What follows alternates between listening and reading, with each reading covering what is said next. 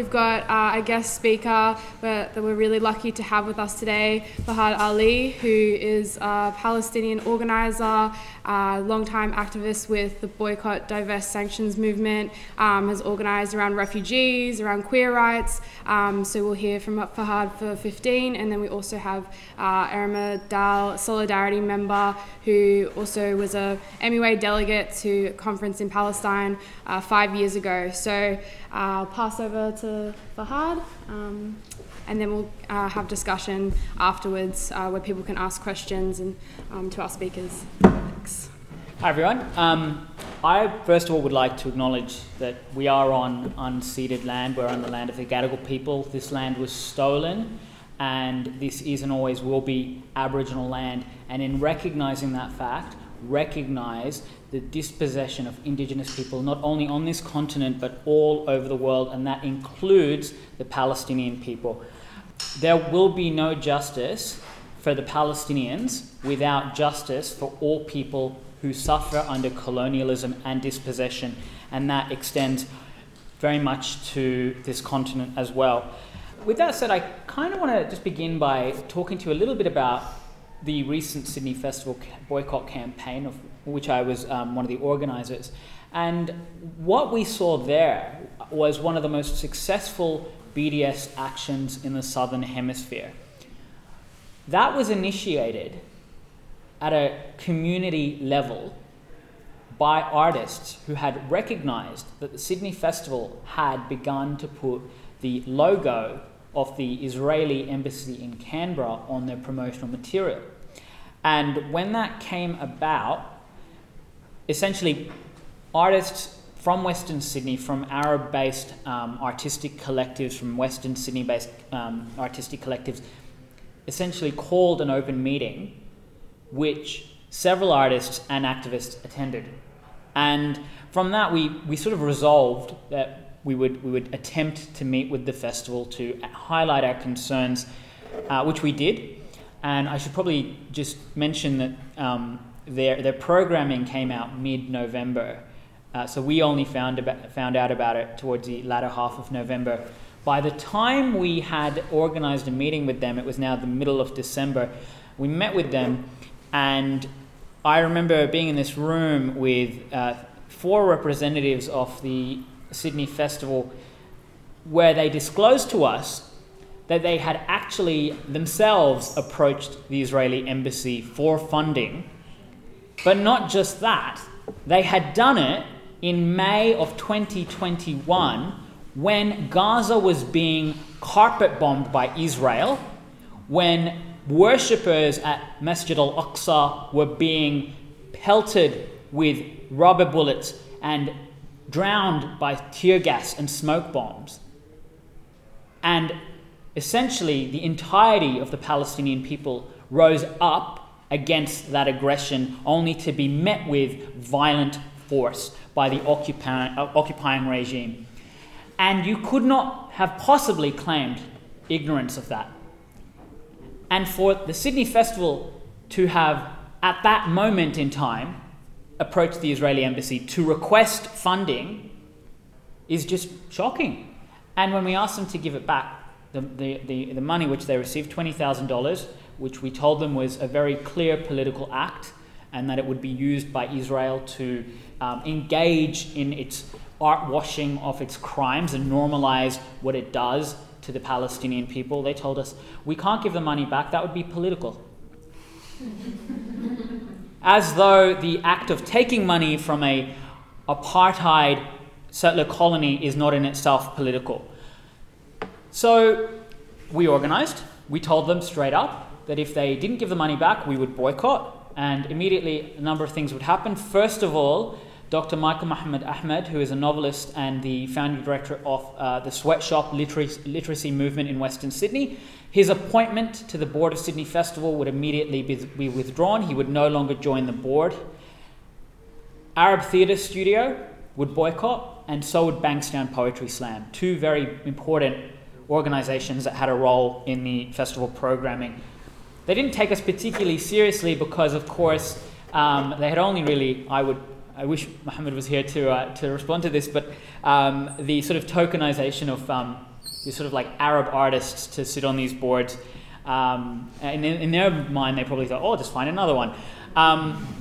But I think what they really didn't think was that we would be able to mobilize as effectively as we did. And that, I think, is a real testament to the truth, the core truth that when we fight, we win.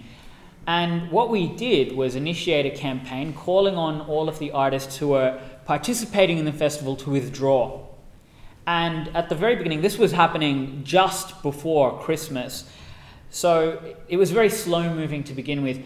Immediately we got solidarity from First Nations artists. So Barka was one of the first artists to withdraw. We had Bindi Bosses, which is a South Asian dance group. They withdrew as well.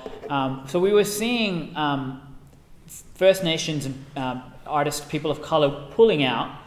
And it wasn't until after Christmas, after New Year's, in fact, that we started seeing the first kind of the momentum in the campaign really starting to build. And what we saw from there was all of a sudden, what started out as little bits of drips and drabs had turned into this snowballing movement where by the end of it, a quarter of their program had been essentially disrupted.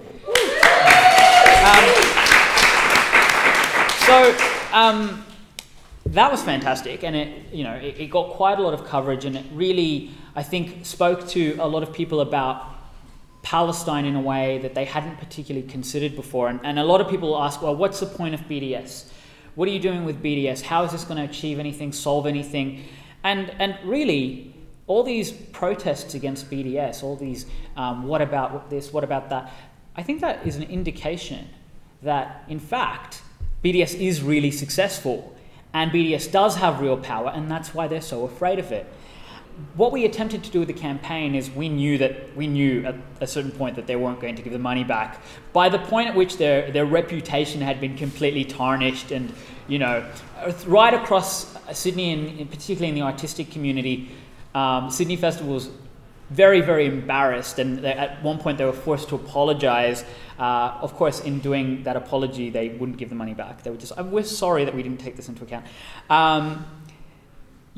We were able to draw real attention to the situation in Palestine, which is an apartheid situation. And it's not chiefly apartheid.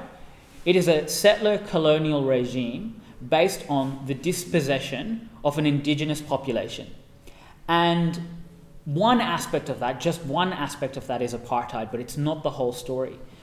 In terms of the apartheid, we had roughly around the same time Amnesty International releasing their report about the situation in Palestine, and they had come to the conclusion that what was being perpetrated by Israel in Palestine was apartheid, and they thought so for a number of reasons. The first was the territorial fragmentation of Palestinian territory. So the fact that you had essentially Bantustans in the West Bank, you had restriction of movement, Gaza being an enclave that was essentially an open-air prison.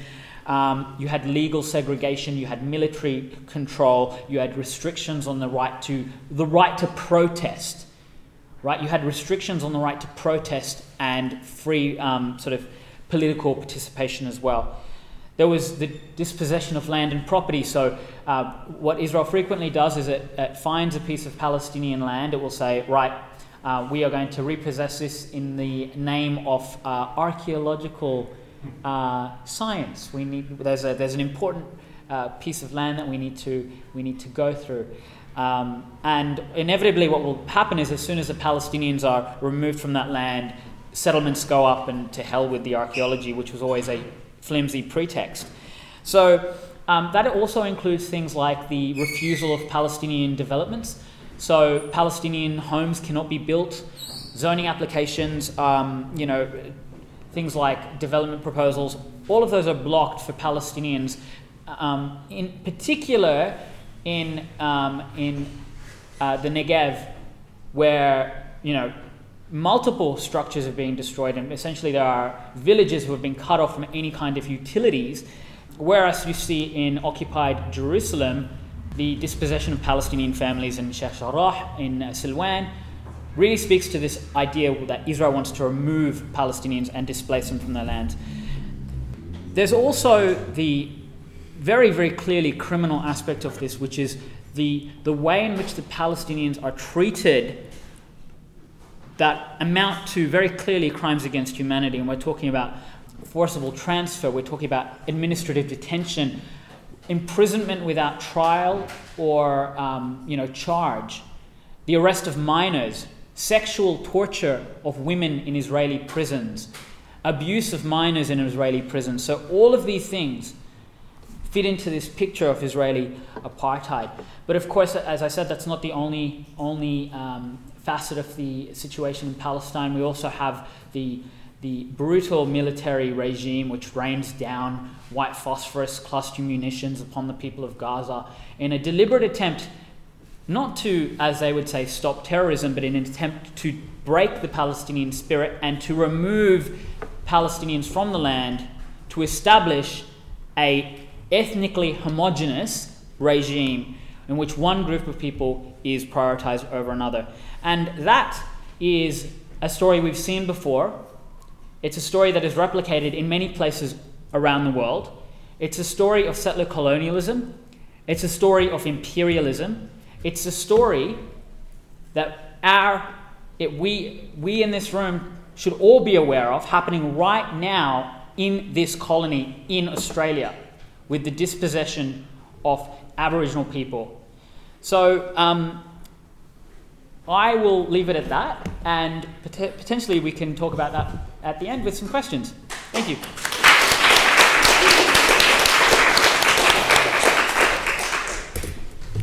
I'll now pass over to Erima. Thank you so much, Fahad.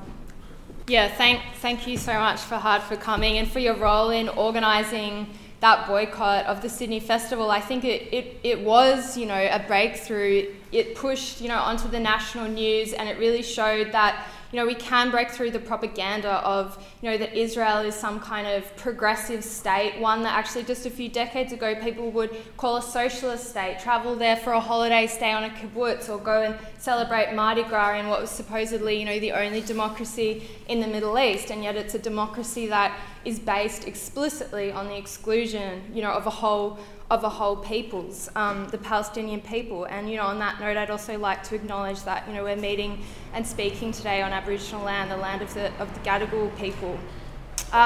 The title of the talk today, Revolution in the Middle East, Why is Palestine Still the Issue?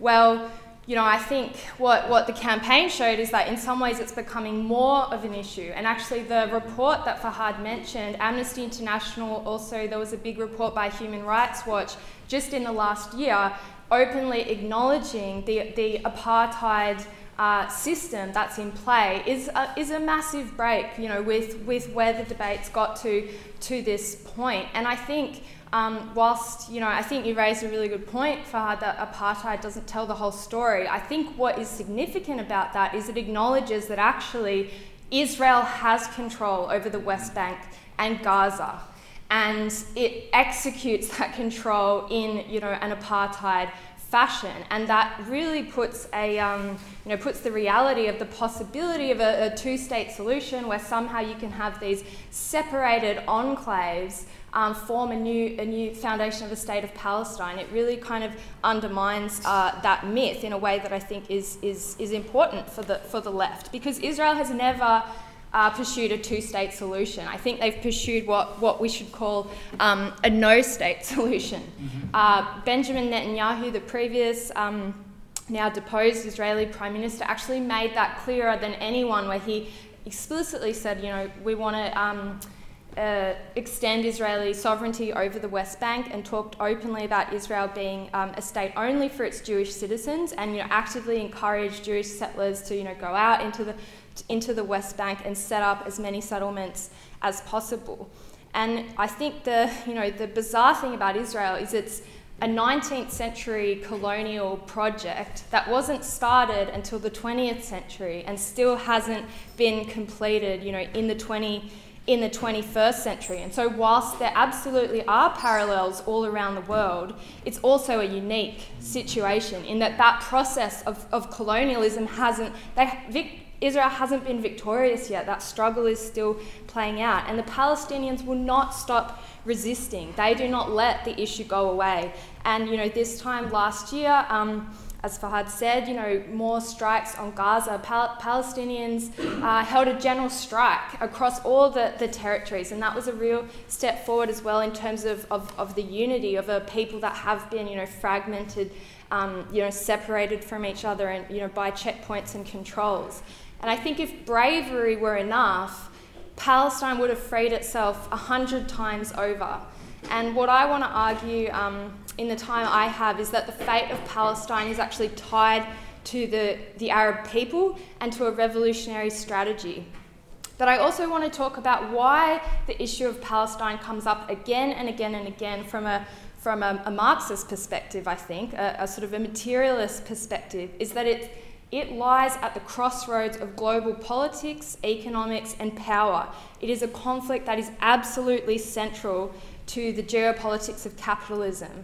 I think granting rights for a state to Palestine is an existential threat to Israel, and a threat to Israel is a threat to Western imperialism. Because right from the very beginning, Israel has always sought sponsors by big Western powers. First, the British in 1917, which declared the land of Palestine as a homeland for Jewish people, and then later they turned to the US. When you sort of saw the decline of British power, they turned to the US, which backed the establishment of the State of Israel in 1948 under the myth, a land without people for a people without land, which has echoes of Terra Nullius here. But to establish that state on a so-called land without people involved a bloody war, which pushed refugees out into neighbouring countries and into the enclaves of the West Bank and the Gaza Strip. But why did Britain and the US back and aid Israel? And why does the US still aid Israel to the tunes of billions of dollars every year? I think it's because Israel offered them something in return. And that was to be an outpost of the West in the Middle East, in one of the most strategic regions of the world that had been fought over and carved up for centuries already. And then, where oil was discovered under the sands of Persia, now Iran, that oil fueled World War I. And they suspected correctly that there was a hell of a lot more oil to be found. It also is an absolutely strategic area in connecting, transport and trade routes of major continents of the world. And the Israeli newspaper Haaretz actually identified the role, this special role that Israel could play in its paper in 1951 when it said, Israel is to become the watchdog. And if for any reason the Western powers should sometimes prefer to close their eyes, Israel could be relied upon to punish one or more neighbouring states. And this is exactly what they did. So in 1956, just 8 years after their establishment, Israel joined Britain and France in waging war on Egypt after Nasser nationalised the Suez Canal, an incredibly strategic trade route in the world, and one in which a lot of oil was flowing through.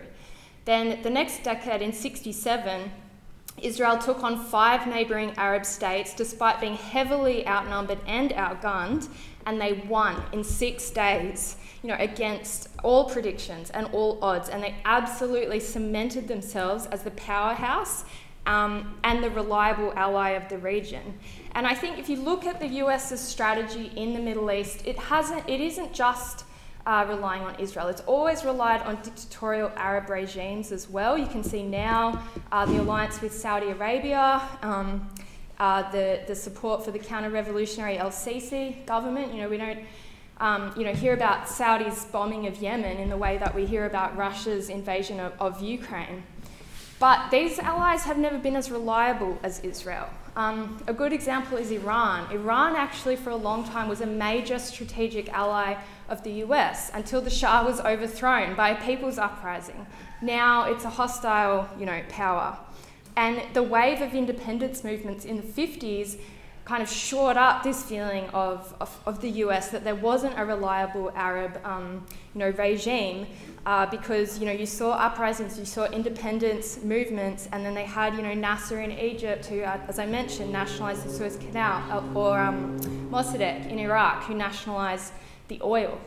So Israel is the one consistent factor within that. It's the reliable and the powerful ally. I think you can see it as, it's the US's queen on the chessboard of the Middle East, as they would see it. And actually, Israel's been part of that strategy of neutralising the other Arab states. So under the Trump administration, the United Arab Emirates and Bahrain signed the Abraham Accords, which essentially declares peace, with Israel. And US President Joe Biden supports and says he will build on the Abraham Accords. And Egypt signed a peace deal with Israel long ago. And I think since Obama, US governments, successive US governments have actually wanted to reorient US power more to Asia and to containing China, as they put it. But you saw with the recent withdrawal of troops from Afghanistan that, and the Taliban coming back into power, 20 years of US boots on the ground in Afghanistan could not establish a reliable ally for them there. So actually they still need, their lackey on the ground. And that's not to say that Israel, simply follows kind of what the US want. Actually, there's tensions, there's points of difference. There's a debate happening at the moment over some, extreme sort of US Israeli technology that can tap phones, even that are encrypted, that the US has banned from its own country. Like there's little tensions and there's little differences, but that alliance, is strong. And in Australia, we have, sort of unbroken bipartisan support for Israel as well. So I think you begin to see how freeing Palestine actually means dismantling a whole architecture of imperialism in the region. It's no coincidence that the US backs Israel, and it also backed the Mubarak government in Egypt that was overthrown when millions rose up in the Arab Spring in 2011. People would have, seen images on the television, over 10 years ago now, from Libya to Tunisia, from Bahrain to Iraq, from Lebanon to Syria. City squares were occupied, masses of ordinary people rose up, demanded democratic freedoms, freedom from police repression and torture, police states, and an end to the impoverishment of the free market. There was, an incredible flourishing of art, debate, of solidarity. Fear evaporated, sectarian divisions were broken down, and one just little story I remember of in Tahrir Square was of when it was Muslims needed to pray, the Coptic Christians would surround them to protect them from the police while they did that. That incredible kind of flourishing of solidarity and power. So it showed the possibilities of an Arab-wide liberation movement, and actually within that, demands for the freedom of Palestine rose very quickly and very organically, because I think that that issue has always been central, for all Arab people, partly because there are Palestinians in so many surrounding countries that have been incorporated into those surrounding Arab regions now, and partly because people can see the connection between their oppression and their resistance and that of the Palestinian people. And I experienced a little bit of that myself at the Arab World Trade Unions Conference in Tunisia, where there was one chant that was going to unite all the delegates in the room. It was always free Palestine. Every delegate would stand up and join in. And I think especially so in the Egyptian revolution, which shares a border with Palestine, you saw demands arising for opening the Rafah crossing, and convoys were able to cross again. In September of 2011, thousands stormed the Israeli embassy. They forced the Israeli ambassador out of Cairo, and the pipeline that supplies Israel with gas from Egypt was repeatedly bombed in saboteur attacks during the revolution, and in 2012 they actually cancelled for a time the gas deal between Egypt, cancelled its gas deal with Israel. And the Egyptian revolutionary Hossam el-Hamalawi says that actually the very first time that he ever heard people confident enough to raise chants against the Mubarak regime in Egypt was on solidarity demonstrations with the Second Palestine Intifada, where people chanted, Hosni Mubarak is just like Ariel Sharon. And the solidarity flowed both ways. So Palestine also held demonstrations where they chanted for Egypt. And we've seen, echoes of this again in Algeria and Sudan in their uprisings and revolutions in 2019. Palestinian flags all through the crowds. Sudanese people burning Israeli flags in protest of their government wanting to sign on to the Abraham Accords as well. And I think this vision, that solidarity has of a revolutionary strategy that incorporates the whole region, it stands in stark contrast to the kind of conventional solutions that have been put forward, for years to the conflict, and namely the two-state solution pushed by, the US, for example, but which the Palestinian Liberation Organization, the kind of key leadership of the Palestine resistance for so long, bought into as well when they entered the peace process in the 90s that resulted in signing the Oslo Accords, which for the first time saw the PLO actually officially recognise the state of Israel, its right to exist, and everything that went along with that, setting up a Palestinian Authority, which now plays the role that many Palestinians see as essentially an extension of the Israeli occupation, policing its own people, handing prisoners, back over to Israel. They are widely disliked, distrusted, and I think the election of Hamas in 2006 was an expression of that. But actually, and perhaps this is something we can cover more in the discussion, I think Hamas's vision and tactics are not so different from the PLO's in its early days, where it too used, guerrilla fighter tactics against Israel, but that didn't work, and so it moved more to an accommodation strategy. But it always had a vision of, setting up a Palestinian state of its own while not interfering with the other Arab regimes or what was going on there. And what that meant in practice was cutting itself off from other resistance movements, and at worst actually sometimes leaving Palestinian refugees in those other Arab countries to their fate. I think the call for boycott, divestment and sanctions in 2005 from Palestinian organisations actually arose out of a similar context, looking for an alternative strategy and an alternative vision.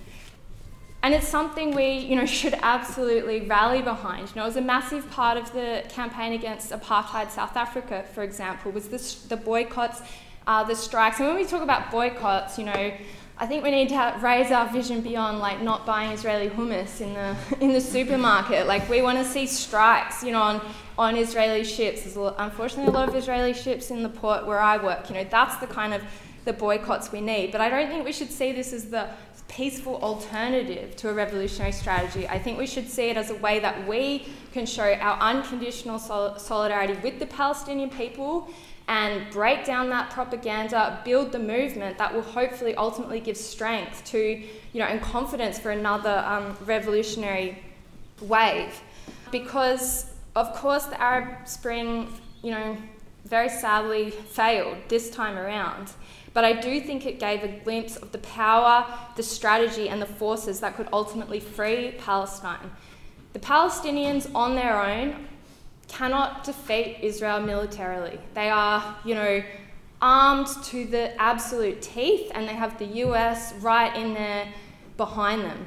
But the power of not just the Arab masses, but in particular the Arab working class, absolutely does have the power to shake the region and shake the foundations of imperialism. And in the Egyptian revolution, it wasn't just the occupation of Tahrir Square that toppled the regime. It was the fact that in the last few days of that, they were joined by an incredible strike wave of the Egyptian working class, and that was, the screw that Mubarak, could no longer resist and remain in power. So I think, that's the hope, but we absolutely have, an important role to play here, and I think we should take hope and inspiration from what happened with the Sydney boycott. Right now, as we speak, there have been more raids on the Al-Aqsa Mosque by Israeli soldiers, and there is talk of, the threat of another war